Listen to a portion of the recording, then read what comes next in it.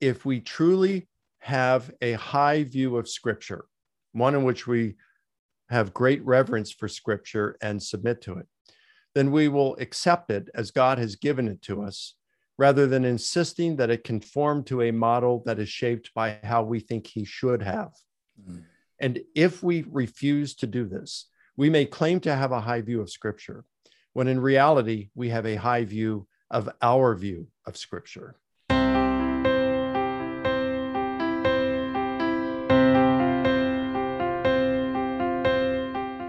Hey everyone, welcome to Faith in the Fold, a podcast for ministry, biblical studies, and Christian living. I'm your host, Kevin Burr. Today's episode is the third in a new series where we'll take a book-by-book approach for most of the New Testament. And it's my hope to bring some of the best of what the Academy has to offer and make that relatable for church audiences. Before we actually get into the individual books of the New Testament, though, I wanted to take some time to dig into the Gospels as examples of ancient biography. Now, to do just that, Dr. Mike Licona joins us for the second week in a row, this time to talk about the differences between the Gospels. In 2017, Mike wrote a book titled, Why Are There Differences in the Gospels? What We Can Learn from Ancient Biography. I think Mike's book is the clearest and best all-around explanation for why the four canonical evangelists differ in matters of detail, arrangement, and emphasis in each of their accounts. Now in the book, Mike examines several biographies written by a Greek author named Plutarch, who lived roughly from AD 46 to around 120. Plutarch often discussed the same person in different biographies, and Mike shows how these differences in matters of detail, arrangement, and emphasis from Plutarch are precisely the kinds of differences we see in the Gospels. Near the end of the episode, Mike says, our view of inspiration must be consistent with what we see in Scripture, and I think he's absolutely right. If you enjoy this interview and think others may benefit from it, could I encourage you to like it and share it on your preferred social media platforms? If you haven't already, would you also consider subscribing to Faith in the Fold so you don't miss out on any future episodes? And as always, thank you so much for tuning in today. Well, Mike, thank you again so much for joining us on the podcast, sir. Really appreciate you being able to take some time to dig into today's topic. We talked last time about kind of what sorts of historical materials we can find in the Gospels, what literary type, what genre the Gospels are. And so that brings us to our topic today. Why are there differences in the Gospels? This is something that you have written on, and I will put a link to your book on this in the description below. But it was a couple of years ago that you published Why Are There Differences in the Gospels? What We Can Learn from Ancient Biography. And of those who are watching, here is a copy of that. When was this published? Pretty recently, right? Yeah, it has a copyright of 2017. It actually came out at the end of November in 2016. It debuted at the annual meeting of the Society of Biblical Literature, and Oxford University Press had a table there. Yeah. And so that's when I guess they just made it available a little bit ahead of time. It was kind of cool too, because all of their copies sold out within just, I think, 3 hours. Oh, wow. So that's great. They had two tables on each side, a table on each side of the cash register. You know, all the other books that have been out a year or longer behind, but you know how it is at SBL. So right. They have these two long tables with all the new books that came out this year. Mm-hmm. And mine was the only one, and it sold out. Mine was the only one that sold out real quickly and within like 2 or 3 hours. That was kind of neat. That is pretty cool. Yeah, that's definitely cool. I grabbed this one maybe a year or two afterwards because I was right around the time of narrowing in on my dissertation topic, which spent some time talking with you and Dr. Keener about before we eventually landed on this one thing that actually came out of a paper that I had written for Dr. Keener's seminar on the historical Jesus. We had mentioned last time in our episode last time, a fellow by the name of Richard Burridge. He's one of the guys that really kind of put the feather in the cap on the notion that the Gospels are ancient biographies. You'd mentioned some other folks who started maybe sometime around the 70s or 80s, had started kind of making that idea popular again. Mm-hmm. And then Richard Burridge set out to disprove that, ended up coming to be one of the strongest proponents of that particular perspective. A similar thing happened to me. Maybe I'll have the same impact that Richard Burridge did.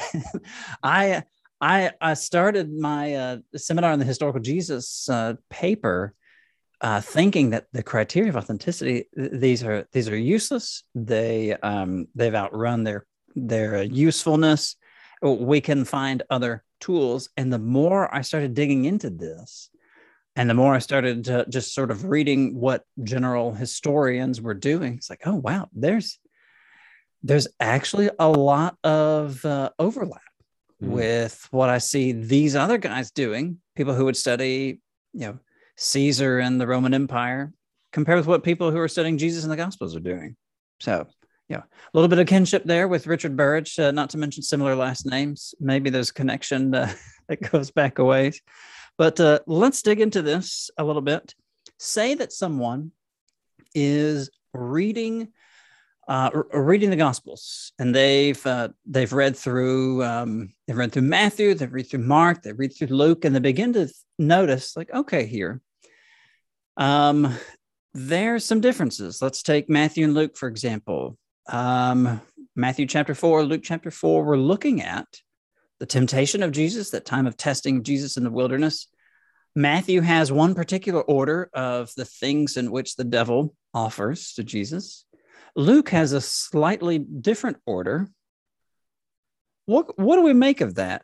Did some people who take the text hyper literally would demand that, well, in one instance, Satan tempted Jesus with things 1, 2, and 3, and then the other instance, he tempted him again with things 1, 3, and 2. That seems a bit far-fetched. What do we make when we find differences in the Gospels? Help us kind of work through this.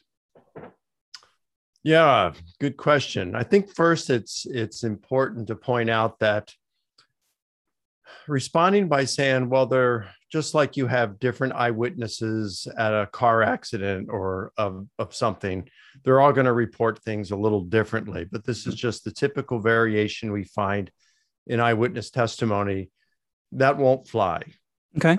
You might say it would between the synoptic gospels, especially, let's say, Mark and John, because these are probably entirely independent. John may have known of Mark, but he's generally regarded as independent of Mark, an independent source.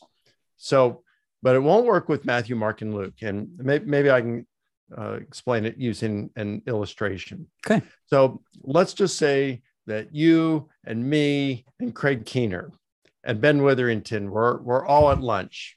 Okay. Yeah. That'd be fun, wouldn't it? I had my dissertation committee reunited again. That's right. So on the first anniversary of you passing your oral defense, we're all there, and we noticed that there's some arguing going on at the table next to us. There's a couple there, and they're arguing. And over the course of 10 minutes, this argument becomes more and more intense until finally this couple is standing up and they're yelling at each other. And then the woman picks up a wine bottle and slams it on the guy's cheek and busts the bottle and puts a big gash in the guy's cheek. And just then the police come in because they'd been called, and they arrest the woman, and some paramedics attend to the guy's wound. So one of the police officers comes over to our table and says, did the four of you witness this argument and what happened? Oh, yeah. Did you see it from the beginning? Oh, yeah. Did you hear what they were saying? Yes, we did. So you heard and saw everything. Yes, we did. In fact, we heard the whole argument that they had. Okay, so then the police officer gives each of us a piece of paper and a pen and says, I don't want you talking to one another. I want you just to write down. It's only been about 20 minutes. So write down what you saw and what you heard. And just don't consult with one another. Just write down what you saw and what you heard to the best of your memory. You can be as detailed as you want. It's up to you. So we each do that, and then we turn it into the police officer. Now, of course, because we're all there, it's fresh on our memory, and of course, there's going the argument starting. That's going to come naturally before she takes the bottle and smashes it across his face. Yeah. So there's going to be certain things that appear in certain chronological order, and certainly, if there was a statement, a simple statement that was for some reason memorable, like "You cheated on me, I hate you," that might be easy to remember verbatim. Okay. So we might be able to get some things like that, but the gist of the conversation is going to be what we are recalling. There's not going to be, I mean, just imagine, how much verbatim agreement would we have between the four accounts? Probably not a whole lot. Right. Okay. Now, but if there was quite a bit of verbatim agreement between the four accounts, the police officer would be justified in concluding that we did not listen to her and that we collaborated with one another and spoke to one another. Possibly, okay, yeah. But there's more.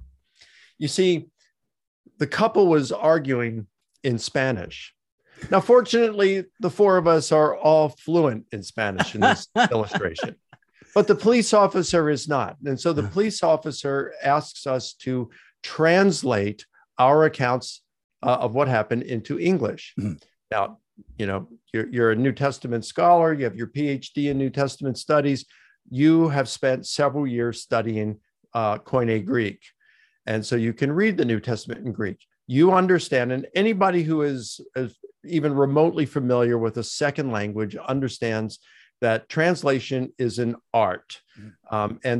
Because there are certain words that do not have direct equivalents in the other language, and because the syntax, the grammatical structure in one language differs from another, the way you translate a paragraph today may be slightly different or even quite a bit different than the way you translate it tomorrow. Yeah. That's not to say that one is more accurate than the other. It's just going to be different, a different way of saying the same thing.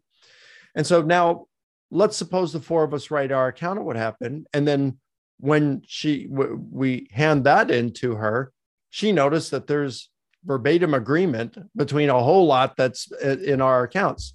Well, now she's even more justified to conclude that, we have collaborated with one another. Or let's just change it a little bit and say three of us are similar and one isn't, right? Ben's is a little bit different. So it's like the Synoptic Gospels versus John, right? Yeah. But there's one more thing to it. Okay. And that it's not 20 minutes later, but it's 20 years later. And a cold case detective calls us in and say, you guys, I wouldn't have expected you to know this, but the guy ended up dying. And now we're looking at this years later, and we think that there was some foul play. Would you sit down and each of you independently recall that conversation and how the events transpired 20 years ago? Yeah. Now, if that police officer, the cold case detective, gets it back, our accounts, and notices that three of them have a lot of verbal similarities between them, there's no question about it that we collaborated with one another. Well, this is similar to what we have with Matthew, Mark, and Luke, that they are reporting most of what Jesus said in Aramaic, but they're reporting it in Greek, and they're reporting it somewhere between 20 to 50 years later in the synoptics. And so when you have this verbal agreement, a lot of verbal agreement between them, scholars rightfully conclude that there is some sort of a relationship between Matthew, Mark, and Luke. And figuring out what that relationship is what scholars and students of the New Testament refer to as the synoptic problem. Yeah. So the reason I bring this up, Kevin, is because to say these are the normal variations involved in eyewitness testimony doesn't fly, because there's a relationship between these three gospels. And it's a literary one on many occasions as well. I mean, I could give reasons for that, but there's a literary relationship between them. And most scholars today think that Matthew and Luke used Mark. So therefore, as their primary source, and supplemented him. So in those instances where we have the triple tradition, the same story reported by Matthew, Mark, and Luke, and there's a lot of verbal similarity. They think that Matthew and Luke are dependent on Mark. And so we look at what they do with Mark, how they edited Mark. And so that becomes of prime importance when we're looking at why there are differences in the Gospels. We want to look at patterns and infer what they're doing to cause these differences. Yeah, that makes sense. And so what we would like we spent some time talking about last episode, we can be fairly confident that the Gospel of Mark was probably written first. Other folks have made cases for one or the other, but as of now, the consensus position is that the Gospel of Mark was written first, a term called Markan priority. And then with Mark, we see a significant portion. Earlier, at the time of recording, earlier in the day, I recorded the episode that is going to be in this series on the Gospel of Mark with one of my professors from seminary. And I think he was saying something along the lines of, in the Gospel of Matthew, Matthew incorporates some 600 of Mark's 661 or so verses. So it's a sizable portion. Like if you want to count verses, just kind of have a convenient. Yeah, I've heard it's about 90%. It is an extraordinary percentage, and so he said that Matthew kind of takes roughly 600 or so of Mark's 660 something verses, and he uses them. He condenses a lot of that material. Like you use the word edit. And that might make some church folks kind of squeamish, but it's to edit something is not necessarily to change the substance of it in any way. Can you talk a little bit about the editing process? Like, what would Matthew and Luke have done with Mark, or some of the material that's in Mark? Could help us work through that a little bit. Yeah, and I think you correctly point out that some people are going to be uncomfortable with that term. Why would Matthew use Mark, first of all, much less edit him? If Mark is divinely inspired, there's no need for editing. But that presupposes a form of divine inspiration that carries a lot of freight with it and goes unsupported, unstated. So what does it mean when we say something is divinely inspired? I mean, that's a whole topic for itself, because the Bible really doesn't tell us. I mean, it says like 2 Timothy 3:16 might be the closest you get to it. All scripture is God-breathed, theopneustos. But what does that look like? That sounds almost like divine dictation. Right. But nobody really today thinks of divine inspiration as divine dictation. Certainly not in any kind of all-encompassing sense, right? There are clearly times, say in the prophets or other instances where, and the word of the Lord came to me and God said, write this. But those instances are clearly marked. Those instances are clearly indicated in Scripture. The word of the Lord came to me and said, write this. That's right. Go and say to the people. And it doesn't seem to be the case with either of the Gospels. Maybe we run the risk of making an argument from silence, but at the beginning of the Gospels, not a single one of them says, hey, the word of the Lord came to me, and here you go, 16 to 28 chapters later, here we are. that doesn't seem to be the case. What's interesting, Kevin, you mentioned how, like the prophets in the Old Testament, in a number of those cases, you have God telling the prophet, here's what I'm telling you, tell this to the people. And then it goes on to say what the prophet told the people, and it's a little bit differently. I mean, it's worded differently, right? The message is the same, but he's paraphrasing. He's restating what God had said. He's not saying it with the exact words. Yeah, fair. So that should be a model to us. We really don't know what divine inspiration looked like. And then it's like, 2 Peter, 1:20 and 21, where it talks about men moved by the Holy Spirit spoke from God, carried along by the Holy Spirit. What does that look like? Right. Again, that sounds like divine dictation, but it's not really saying that. So what we have to do is we got to look at the final product and infer from the final product what divine inspiration might look like. And when you do that, you find things like Paul had a memory lapse in 1 Corinthians 1:16, where he says he's not sure if he who else he may have baptized outside of the household of Stephanus. And, certainly we don't anticipate the Holy Spirit saying, hey, Paul, let's take a writing break. It eludes me at the moment. I need to check my heavenly records to see who else you may have baptized. Or how about occasions when Matthew and Luke seem to improve Mark's grammar?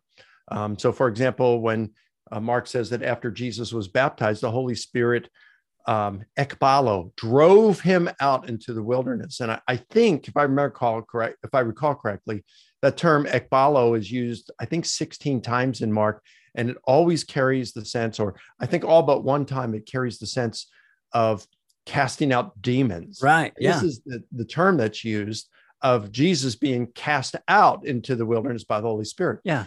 But when a Greek reader or a hearer, somebody listening to this in Greek might find that kind of strange. And so, yeah, for sure. Yeah, we don't normally talk about Jesus being cast out into the wilderness. To an English audience, that sounds kind of strange. Yeah.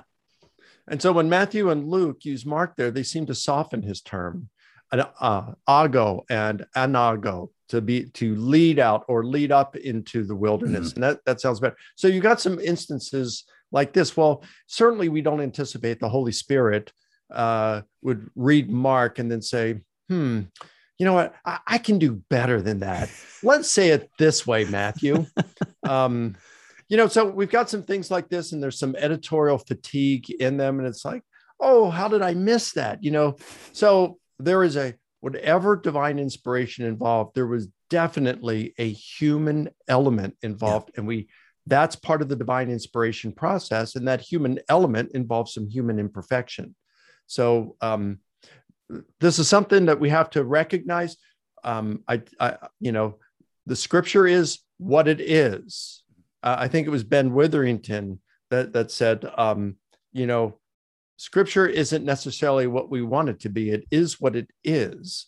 And that's what when we see these human phenomena in scripture, this is what divinely inspired scripture looks like. Mm-hmm. And then if you want to play around and try to figure out how divine inspiration, the process, or whatever it means with those things in mind, well, that's a good exercise to do. And that's the topic for another discussion. But I think this is all very important when we're talking about gospel differences, to recognize this relationship between the gospels, that there's a human element involved, that editing was involved for various reasons. Sometimes, like with the Sermon on the Mount, you've got, it's virtually unanimous among scholars of Matthew that what Matthew has done here, because his Sermon on the Mount version is like more than 3 times longer than Luke's.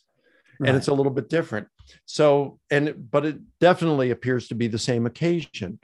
And so what Matthew has probably done, as most scholars think, is that he's taken the Sermon on the Mount and that he has edited it to include other teachings that Jesus gave on other occasions.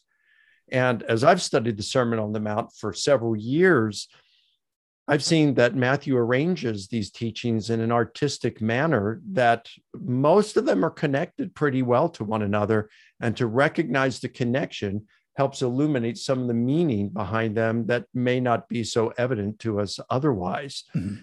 So, but they do this. This was part of what divine inspiration was. And we see this kind of editing involved. Let me just give you one real quick. And that is the location of the Sermon on the Mount.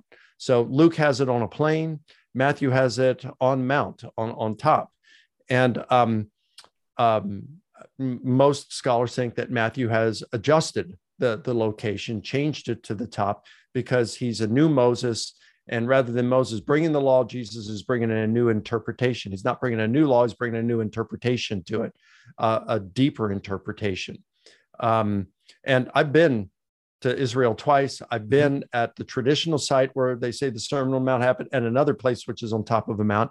And I can tell you it didn't happen at either place, because if you've got hundreds of people perhaps that are listening to him, it says crowds, so right. If you've got hundreds of people that are supposed to listen, I can tell you that at the top of the mount, the acoustics are horrible. There's no way that hundreds of people are going to be able to hear him. Mm-hmm. But if it's on a plain and maybe the mount is in the back and people are sitting on there, it would form kind of an amphitheater thing, and people you could have had thousands perhaps that would have heard him. So the Sermon on the Plain that Luke presents is probably the real location of where it would have been, but Matthew makes some adjustments both in content and in location in order to make theological points or to make, a more artistic sermon. Yeah. Let me ask this question, because I can imagine how some folks might hear something like that, and they would wonder, now, wait a second, you mean that Matthew is intentionally changing this? Well, how does that fly? I mean, is that not to some degree deceptive? I know the answer that I would give for that, but how would you respond to folks who might get a little antsy about you mentioning that Matthew's maybe made some editorial adjustments to this? Sure. So when we read the Psalms, one of the Psalms says that God sleeps, right? Now, we don't really believe that God sleeps. Should we feel uncomfortable with the psalmist saying that God sleeps? Well, no, because a psalm, it's a song. It is poetry. Okay. When Proverbs chapter 8 talks about wisdom standing on top of a roof, it personifies wisdom as a woman standing on a roof and calling to all the simpletons saying, come and learn from me. We really don't take that literally, that there's a woman whose name is wisdom doing such a thing. And for someone to say, well, yeah, but if you don't, you're dehistoricizing, or you're interpreting. No, you've got to take into consideration genre. This is wisdom literature. Or when Jesus tells a parable, I knew a guy once who said that the prodigal son actually lived, that this was a real story. But I said to this man, but it's a parable. Parables are fictitious. They're not meant to reflect historical accounts. They are fictitious stories meant to illustrate certain principles. Yeah. Oh, no. They've got to be real, historical, or else you're denying that this is the word of God. Okay, well, you're missing the thing about genre. Well, with ancient biography, we have to understand that they operated by some different literary conventions than modern biography. Just because it has the same word, biography, doesn't mean that they operate by the same rules in the first century or in antiquity that we operate by today. Those kinds of things where you could displace the location and transplant it somewhere else, or you could transfer what one person said to the lips of another, or you could shine your literary spotlight on person so that you're only mentioning one person doing an act when you understand that there were several. You're just shining your attention on that one person. There's all kinds of things that you could have done like this. These were compositional devices that were part and parcel of writing ancient biography and even ancient history to a lesser extent. Yeah. So Matthew, taking what Jesus has said, is certainly operating within the conventions of his day to be able to arrange this material, maybe even the precise location. Luke doesn't give us a precise location. It's pretty generic. Matthew's location is equally generic. A mountain. Well, if you've been there, you mentioned you've been there a couple of times. I've been over there a couple of times. Mountains and plains. Yeah, man, that could be anywhere, And so Matthew operating comfortably within the conventions of his day to be able to make these kinds of adjustments to highlight this truth, especially to highlight this particular emphasis of Matthew that you mentioned, where Jesus is very clearly presented as a new and greater Moses figure, where you have somebody who is delivering law from a mountain, where you have somebody who has this has these kinds of these experiences of escaping death as a child, and at the hand of the king, and these kinds of things. Matthew is really highlighting all this kind of stuff, and you're saying that is for Matthew's day and time, that is perfectly acceptable for him to be able to do that, because we don't just see that in the Gospels, right? We see that outside of the Gospels in some other kinds of literature too, right? That's right. And like what was really illuminating a huge factor, light bulb factor for me, was as I was going through Plutarch's lives, I was seeing these things. So Plutarch, not the guy in the Hunger Games, but the real Plutarch, born around the year 40, died. I was not expecting a Hunger Games reference. It's not, you caught me off guard. That was good. So he's born around the year 40, died a little bit after 120. Okay. And he wrote more than 60 biographies, of which 48 have survived. Much of what we know about the ancient world comes from Plutarch. He's considered to be the greatest ancient biographer. Okay. All right. So I read through his 48 biographies. And as I got to the end, I noticed, you know what, a bunch of these, 9, in fact, all concern people, main characters who lived around the same time, and many of them knew one another and participated in the same events. Okay. So naturally, Plutarch is going to tell the same story on multiple occasions. So, wow, what if we compared how Plutarch tells the same story multiple times? Does he copy and paste? What does he do?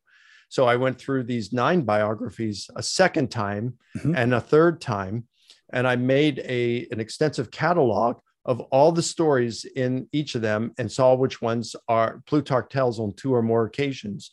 And depending on how you divide them up, I found 36 stories, and there are 30 of them that contain differences.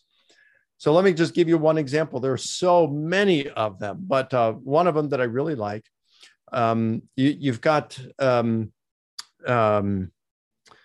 Pompey in the year 52 BC, because Rome is in a state of great chaos. Yeah. So contemporary of Julius Caesar, right? That's the time frame that we're operating here for folks who, you know, it may have been a while since they turned on the History Channel and caught something other than aliens. Yeah, and you're absolutely right. He's a contemporary of Julius Caesar. He ended up becoming a nemesis. The 2 of them fought one another, and Caesar would end up defeating Pompey. And you'll hear some say Pompeii, but it's actually Pompey is how it. Pompeii is the city that was destroyed by the volcano. Pompey is the great Roman general. Okay, so at one point, Caesar he's up and coming, but Pompey is the number 1 guy in Rome at this point. Caesar wouldn't cross the Rubicon for another 3 years, and so the Roman Senate agrees to let Pompey be what is called the sole consul for that year. Now, different from how we govern here in the United States, where you have a Senate, a House, Congress, and you have a president. The way the Roman Republic worked is you had a Roman Senate, and then you had 2 people who served as consuls. And that was the lead person, or 2 people of the land, and they served together. You only served for 1 year. You could run again, but you had to wait 10 years before you could run for consul again. So anyway, they said, Pompey, you can be sole consul, and you don't have to have anything approved by the Senate this year. We are in difficult times. We need someone. You're the only one that can really help us at this point. We trust you. Go ahead, make whatever you state is law. So Pompey accepts this. And one of the laws he makes is that if someone's on trial, you can't come in and read an encomium, which is a speech which gives lavish praise to the defendant, because that wouldn't really prove his innocence. All right. It would just tend to bias the jury. So Pompey makes this law. He's outside of Rome at the time. And so he breaks this law by writing an encomium, gives it to an emissary, and sends it to be read at the trial of his friend Plancus. And we know this also because Cassius Dio and another one, I don't know if it's Suetonius, I don't know, remember who it was, but someone else reported this as well. So 2 others did. So we know that he sent an emissary in who read this at trial. Plutarch, that's how Plutarch reports this in his life of Cato Minor. But in his life of Pompey, when he's reporting the same story, he just has Pompey himself. He abbreviates it. He brushes out some details. He gives us what I would call the guide version of a story. We're not so much concerned about the details, precise details. Just give us the gist, get to the bottom line. Yeah. And he has Pompey himself go in and read the encomium himself. After all, Pompey wrote the words, so it's not really too much of a distortion. It's what Darrell Bock would call the difference between precision and accuracy. precision and accuracy. Okay. They're both accurate, but the other is precisely accurate, or it's accurate in a precise sense. Well, we find something that's similar to this in the New Testament with Jesus healing the centurion servant. This story is told by both Matthew and by Luke. So Luke has it that the centurion has this sick servant, and so he sends some Jewish elders out to ask Jesus to come and heal his servant. Jesus says, all right, let's go. And then the centurion has some second thoughts. He sends some friends out to say, no, you know what? Yeah, I'm unworthy to have you come under my roof, but you're a man of authority just like me. So just say the word and my servant will be healed. Jesus praises the faith of the centurion and he heals him from a distance without ever seeing the centurion or his servant. Mm-hmm. When Matthew tells the same story, he just has the centurion himself go in person. There's no Jewish elders. There's no friends that go. The centurion himself goes and makes the request to Jesus in person. Matthew abbreviates. He gives us the guy version of the story. Luke gives us the girl version, right? I've heard you use that analogy in a debate on YouTube that you can find at your YouTube channel, which I'll put a link to your channel in the description below this. And I had a chuckle when you said that. It's like, oh man, anyone who's married can understand it. I just need the gist, right? Because that's about all I can handle at the moment. Yeah. So, I mean, there's just so many different instances of this kind of stuff, but, that's what it's compressing, it's abbreviating the story, and it's also transferring. So instead of having the emissaries go to talk to Jesus, it just transfers it back to the centurion, and the centurion himself goes in person. Maybe something we could give, because Plutarch is saying it's kind of like a portrait, is what a biography is. So if you imagine maybe a photographer goes out, it's a beautiful day. There's this meadow and beautiful day. And there's this couple holding hands, walking through the meadow.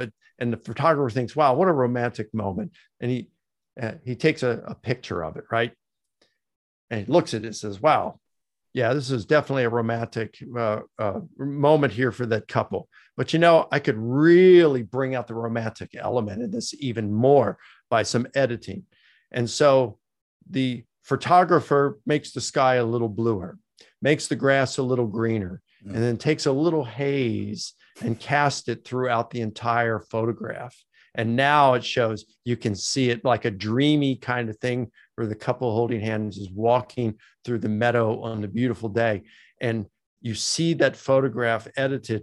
And now not only do you realize it's a romantic element, you can almost feel the butterflies in your stomach. Yeah. It brings out that extra that was actually there, right, but is not there so much as strong with the precision.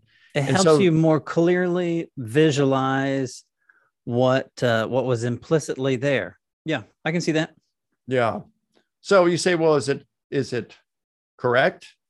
Well, yes and no. But if you're not so concerned about precise details, and they weren't, then you're fine. If you have their level of concern for precision, keeping in mind, that no form of recording, any type of audio, video exists.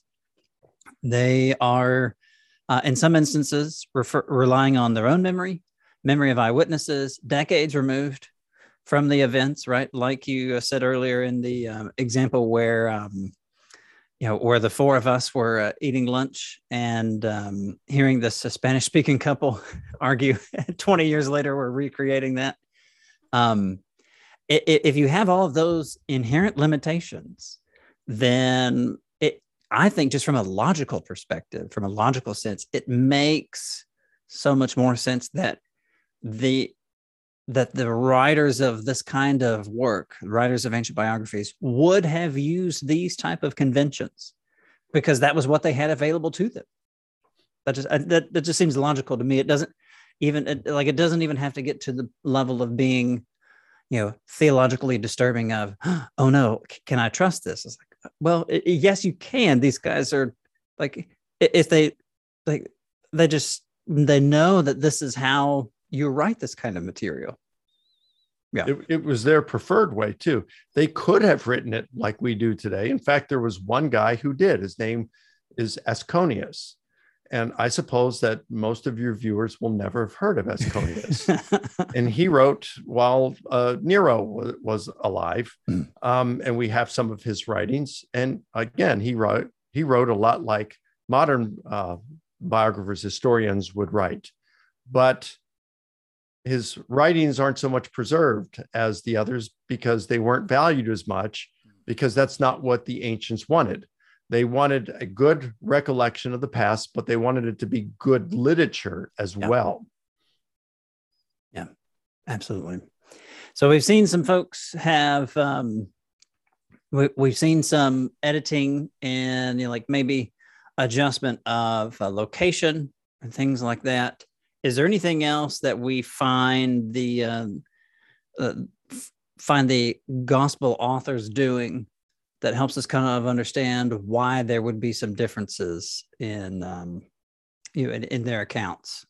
Sure. One that comes to mind immediately is the genealogies. Okay. People try to reconcile the genealogies, and they'll say, well, Luke, he's providing the genealogy through the line of Joseph, whereas Matthew is doing it through Mary, or something like that, And, scholars have looked at that for a while and said, no, that doesn't work. And there's numerous reasons why. Well, then you look at things more carefully with Matthew, and Matthew's the more artistic of the synoptic authors. Like the thing with Moses and displacing, the location to the top of the Sermon on the Mount because he's the new and improved Moses, Jesus is. So what you have in Matthew, his focus is on, also one of the themes in Matthew is Jesus is the Messiah, the son of David, right? So what you have in Matthew's genealogy, he goes through these things. And in chapter 1, verse 17, he says, so these are all the generations between Abraham and Jesus. You have 14 generations from Abraham to David, 14 generations from David to the deportation to Babylon, and 14 generations from the deportation to Jesus. He says, this is all the generations. Well, how could it be all? Because Luke has more. And if you go to the Old Testament, there are even more generations than what Luke has. Sorry. So that's one thing. And what is this? If he's got 3 sets of 14, well, why 3 sets of 14? What's so special? Is there something special about the number 14?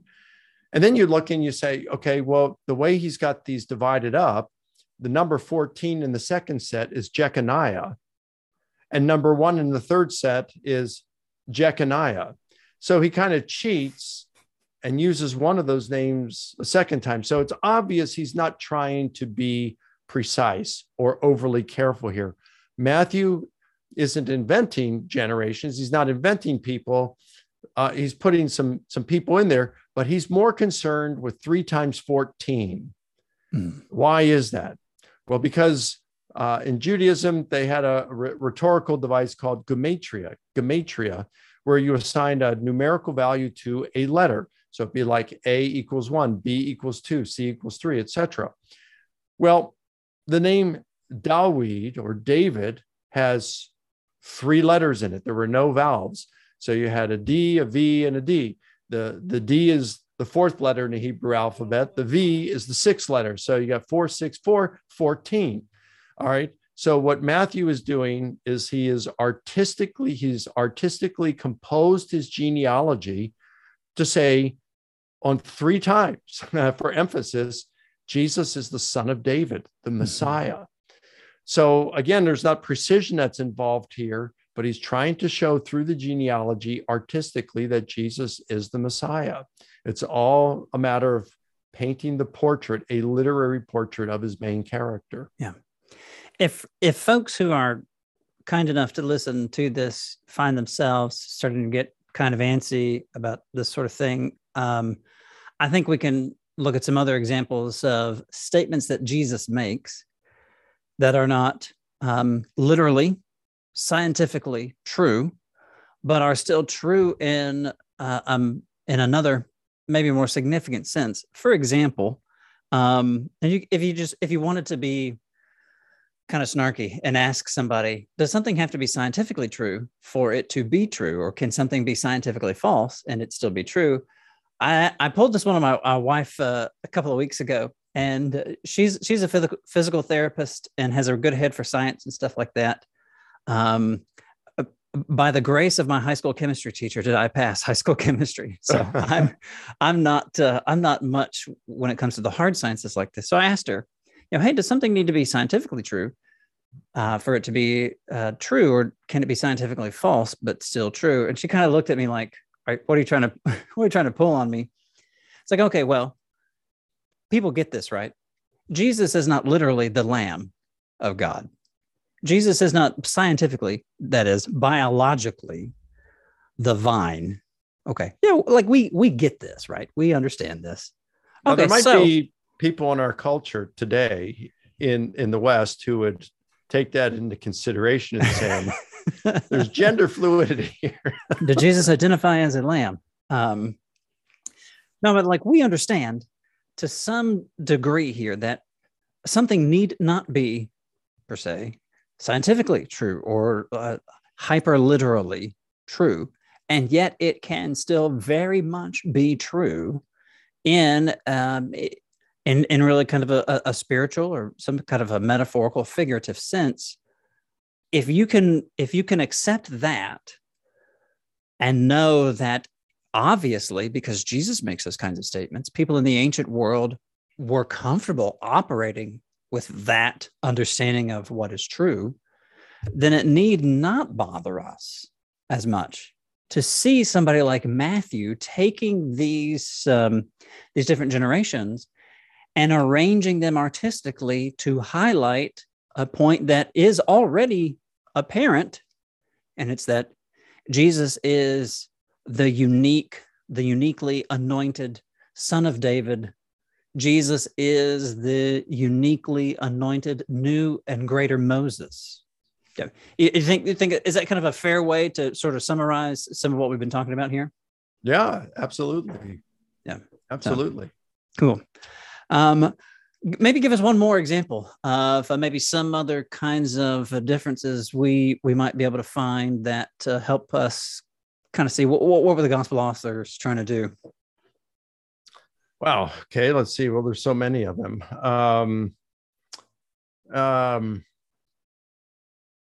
Well, let's take the resurrection narratives. Okay. Great. So there's quite a bit of differences in those, and some of them I can't explain, to be honest with you. I think that something is going on, and some of the differences were intentional. I don't know what they are or why they did it, but for example, in John chapter 20, verse 1, it says, early in the morning, while it was still dark, Mary Magdalene got up and went to the tomb, and she saw it empty. All right. And then, but the synoptic gospels have multiple women going to the tomb. Mm-hmm. Okay. So I think what's going on here is John is doing something that I saw Plutarch doing more than anything else. And that is he's doing literary spotlighting. He is shining the spotlight on the main person, which in this case is Mary Magdalene. And the reason I think this is going on is because she comes back and says to Peter and the beloved disciple, they have taken the Lord, and we don't know where they've laid him. Oh, man. I don't know that I had noticed we before. Kind of interesting, isn't it? Yeah. Of course, someone might come back and say, well, she's referring to her, Peter, and the beloved disciple. But I don't think so, because, of course, Peter and the beloved disciple wouldn't have known that. And even the tomb was empty until she had just told them 5 seconds ago. Yeah. Yeah. So, and now watch what happens. It says that Peter and the beloved disciple, and John says, Peter and the beloved disciple got up and ran to the tomb and found it just as Mary had said. Luke says that that Peter ran to the tomb and found it as the women had said. I say, well, okay. Is Luke shining his literary spotlight on there, on Peter there? I think so, because he's the main disciple. Okay. The beloved disciple John includes himself as the beloved disciple because he was running to the tomb with Peter, right? But Peter was the main disciple, and that's all Luke was concerned of at that point. He said, well, how do you know that? Well, 12 verses later, Luke is reporting about Jesus meeting up with the Emmaus disciples. And the the text says that their eyes were kept from recognizing Jesus. And so he's risen from the dead. He's walking with them, and they seem downcast. And so Jesus basically says, hey, why the long faces, guys? Yeah. And they say, he's playing with them, and it's like, are you the only one in Jerusalem that doesn't know what's happened here? And he says, what? Notice he doesn't lie, right? He doesn't say, well, I don't know what's going on. He just asks them to clarify, what things are you talking about? It's brilliant. I love it. And so they say, well, Jesus, we thought he was the Messiah, but they crucified him on Friday. But our women folk went to the tomb this morning, and they saw angels who said he'd been raised from the dead. And then some of our own, plural, went to the tomb and found it just as the women had said. Well, Luke, wait a minute, just 12 verses earlier, you said just Peter went. He'd say, I didn't say just Peter. I only mentioned Peter. Obviously, I know that there was others. 12 verses later, I say some of our own.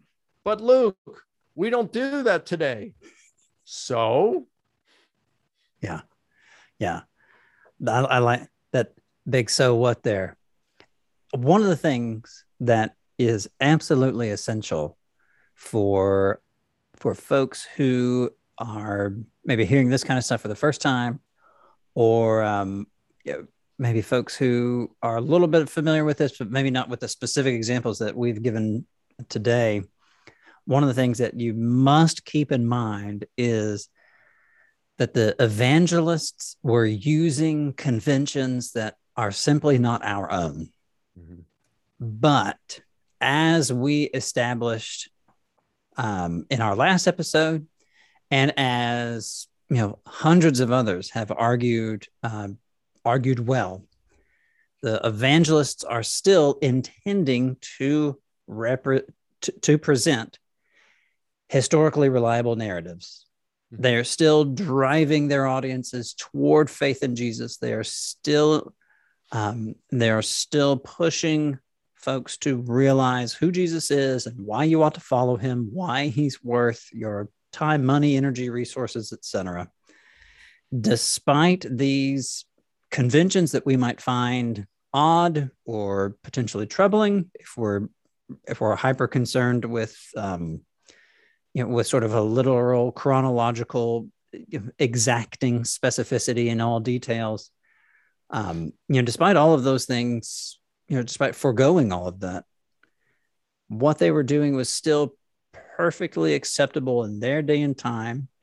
And this is something that maybe some folks don't understand, or maybe they're not aware of. It's not like these differences in the Gospels are news. It's not new material, right? I mean, the church has known about this ever since people were starting to read and compare the Gospels. And there was at least one notable attempt in the third or fourth century, a gentleman by the name of Tatian, right? Oh, that's the late second century. Oh, my apologies. Yeah. With the Diatessaron. I thought you were referring to Augustine with his Harmony of the Gospels. Yeah. Okay. So there have been attempts of folks to try to weave these narratives together. And I think it was in our conversation last time where we noted it really, this is interview 5 at the time of recording. This is interview 5 of this week. And then we're only on Wednesday of this. So I had Keener and Daryl Bach a couple of days ago, and then you, and then another guy, Alan Black, one of my professors from seminary. And so they're all starting to run together. But we've, we can lose the unique, we can lose the unique contributions of the evangelists if we try to harmonize them. Mm-hmm. But if we can let them stand alone and really see and understand sort of what they're trying to do, Matthew especially, Jesus is the new and greater Moses. Mark, for example, Jesus is Messiah, and his form of messiahship leads to suffering and glorification. Luke and his emphasis on pouring out the Holy Spirit, and Jesus' concern for marginalized people and so on, we could really lose those kinds of unique contributions if we don't allow them to do the kinds of things that they have done, and we can't appreciate those. So, yeah, it's kind of like with the resurrection narratives. They try to harmonize them by saying, well, Mary Magdalene went to the tomb. She saw it empty. And as she's running back, there were some other women going to the tomb. They crossed paths, but didn't know it. And, I think if Matthew, Mark, Luke, and John were around, they'd say, what are you doing? Why are you doing that? That's not what happened. You lose that unique perspective that you're talking about. Yeah. One principle I tell my students at Houston Baptist University is, if we truly have a high view of Scripture, one in which we have great reverence for Scripture and submit to it, then we will accept it as God has given it to us, rather than insisting that it conform to a model that is shaped by how we think he should have. Mm-hmm. And if we refuse to do this, we may claim to have a high view of Scripture, when in reality, we have a high view of our view of Scripture. We'll be stepping on some toes with that, but yes, sir. Yes, sir. Mike, as we kind of wind down our time together this afternoon, is there anything else, kind of any home runs that you want to hit for us as we close this afternoon? Well, another principle I give my students is that our view of Scripture needs to be consistent with what we observe in Scripture. Mm-hmm. This is just common sense. So we look at what we observe in Scripture. We see these things. We observe these compositional devices. And these were prescribed. Some of them are inferred from Plutarch. Some of them are prescribed in the compositional textbooks by Theon, who goes on to say that these are practical, these are applicable for every form of writing. And he mentions histories as one of them. So this is an ancient author who is giving instructions on how you would craft a narrative like what we would find in histories, which would cover historiography and biography. And for people who are obviously trained to be able to write narratives of this length and depth, they would be familiar with these kinds of devices. That's right. So this is the kind of writing that is prescribed. And then you come to the Gospels and you read them through the lenses of these prescription glasses, you could say. Yeah. And it's like, okay, it all comes together. It makes sense. But take those glasses off and put lenses on that are prescribed to read as though they're 20th century writings, 21st century writings, and you come up with discrepancies and contradictions. Now, what makes more sense? Do you want to read them through the lenses of 20? Do you want to read first? If you're a biographer in the first century, writing about a person who had lived in the first century, for people readers who were also living in the first century, would you write using the literary conventions in play in the first century, or those that would not come into play until more than 1,500 years later? Yeah. And the answer is obvious. So when you read them according to modern literary conventions, that's when you end up with contradictions, discrepancies, a lot of them. You read them through the lenses of first century history writing, compositional textbooks, etc. And I promise you, more than 90% of these discrepancies just melt away. It just makes sense. Yeah. Yeah. Let me see if I can quote you on this. I was, while looking at the screen, I was trying to handwrite a note because that's a skill I've developed as I've been podcasting for a few months now. Our view of Scripture must include what we see in Scripture. Can I quote you on that? Our view of Scripture should be consistent with what we observe in Scripture. Should be consistent. Got it. With what? Got it. Okay. Excellent. Our view of Scripture should be consistent with what we see in Scripture. That is a wonderfully succinct and clear, I would say, prescription for anybody who is trying to wrestle with the notion of what does inspiration look like? That was what we were talking a little bit about earlier. Inspiration. If we are going to affirm that Scripture is inspired, and I think a necessary and worthwhile task is then to define, well, what do we mean by inspired? Because I don't know that Paul there in 2 Timothy meant precisely what we mean, right? When we say inspired, I don't know if Paul, that word inspired too is kind of a weird translation for that, because you had mentioned the Greek term earlier, theopneustos.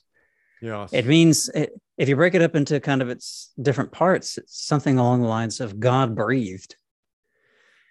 And so even then that raises other questions like, well, what does that mean? We're kind of stuck with that term too, because correct me if I'm wrong, that is not a very common term in the ancient world, right? That's correct. I'm pretty certain that Paul coined it. I did a search, and this was a few years ago. I think the only other person who used it was Clement of Alexandria in the 3rd century. Yeah. Other than that, I could not find anyone else who uses that term. So it certainly doesn't seem like pagans are using this term very much. Jewish authors that we'd be familiar with, Philo, Josephus, these guys don't seem to be using that. And so I think it's fair to say that we should affirm what Paul says, but then be very careful not to sneakily or unintentionally affirm what we think Paul should mean. Right. We don't want to read into it certain things that aren't actually there or aren't apparent. Yeah. And so our view of Scripture should be consistent with what we see in Scripture. Yeah, Mike, I use the term observe, but but you can say it any way you want. You're right. I was accurate without being precise. That's right. You were paraphrasing. You put in a synonym. I've got it now with all of its marks and edits and things like that. I've got it right here on my wax tablet, like these guys would have used back in the day. Mike, thank you so much, sir, for joining us here on the podcast. This has been an illuminating series of conversations. I'm excited. Your 2 episodes are going to basically kick off kind of what I'm hoping to do with this series. Probably going to be somewhere in the neighborhood of 20 episodes, really devoted to taking a deep dive on the New Testament. I have enjoyed our acquaintance and appreciate your kind words on my dissertation last year, and have really enjoyed being able to spend some time with you this week, sir. Can you tell us quickly before we wrap up, where are some avenues where folks might be able to find you and your work? I know you're active on social media and YouTube. Can you give us a couple of things where some folks might be able to find you and follow some of what you do? Sure. Well, I'm on Facebook. I have a personal page and a public figure page. I'd encourage you not to send me a friend request on my personal page, because if I just take everybody I don't know, I don't get to see posts from people I do know. Yeah. So, but go ahead and just, and I typically don't approve of friend requests unless I know the person. So go ahead and like our public figure page. It's Michael R. Licona. All right. Or you can go to my website, risenjesus.com. Our YouTube channel is probably going to be the most valuable place for you. Just type in Mike Licona. You'll see my channel come up. We have over 200 videos.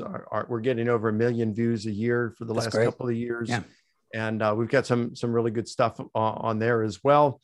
And so I think we're definitely on Twitter. We're on Parler, MeWe, and Instagram.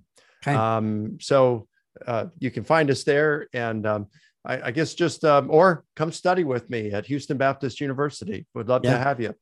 And Kevin, I just want to say, Dr. Berg, go ahead and get that dissertation published, because it's a heck of a good one and it's needed. We need it out there. Thank you very much. My wife was talking to me just this week. No exaggeration. There's no compositional device here. There's just this week, she was telling me, Kevin, all right, I really do think it's important for you to get this published.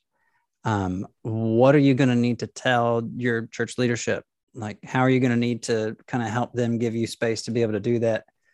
I told her, it's like, to really do that, it might mean late nights. It might mean, weekend away. I don't think so, Kevin. The way I remember I know it was a year ago, but my recollection of your dissertation was it was pretty much good to go. If you get it published through a top shelf academic publisher, I don't think you're going to have to do much. Just write out a manuscript proposal, and this year at SBL, or go see some of them and turn in a manuscript proposal. I appreciate that. And, for those of you who are family members and are listening to this, you heard it here. Okay. You didn't hear me advertising my own work. But anyway, Mike, thank you so much, sir. Really appreciate your time. And you'll be in San Antonio this November. Is that right? Actually, it's going to be the first year in a long time that I have not gone to both ETS and SBL. I had to choose between the two. I was going to go to SBL, but then Bob Stewart asked me to serve on a panel at ETS. I agreed. The panel got accepted. So I'll be in the Dallas-Fort Worth area, and I don't intend to go to SBL this year. So I won't see you in San Antonio. Okay. All right. Well, some other time then. Until then, sir, take care. God bless. And really appreciate your time. Bye-bye.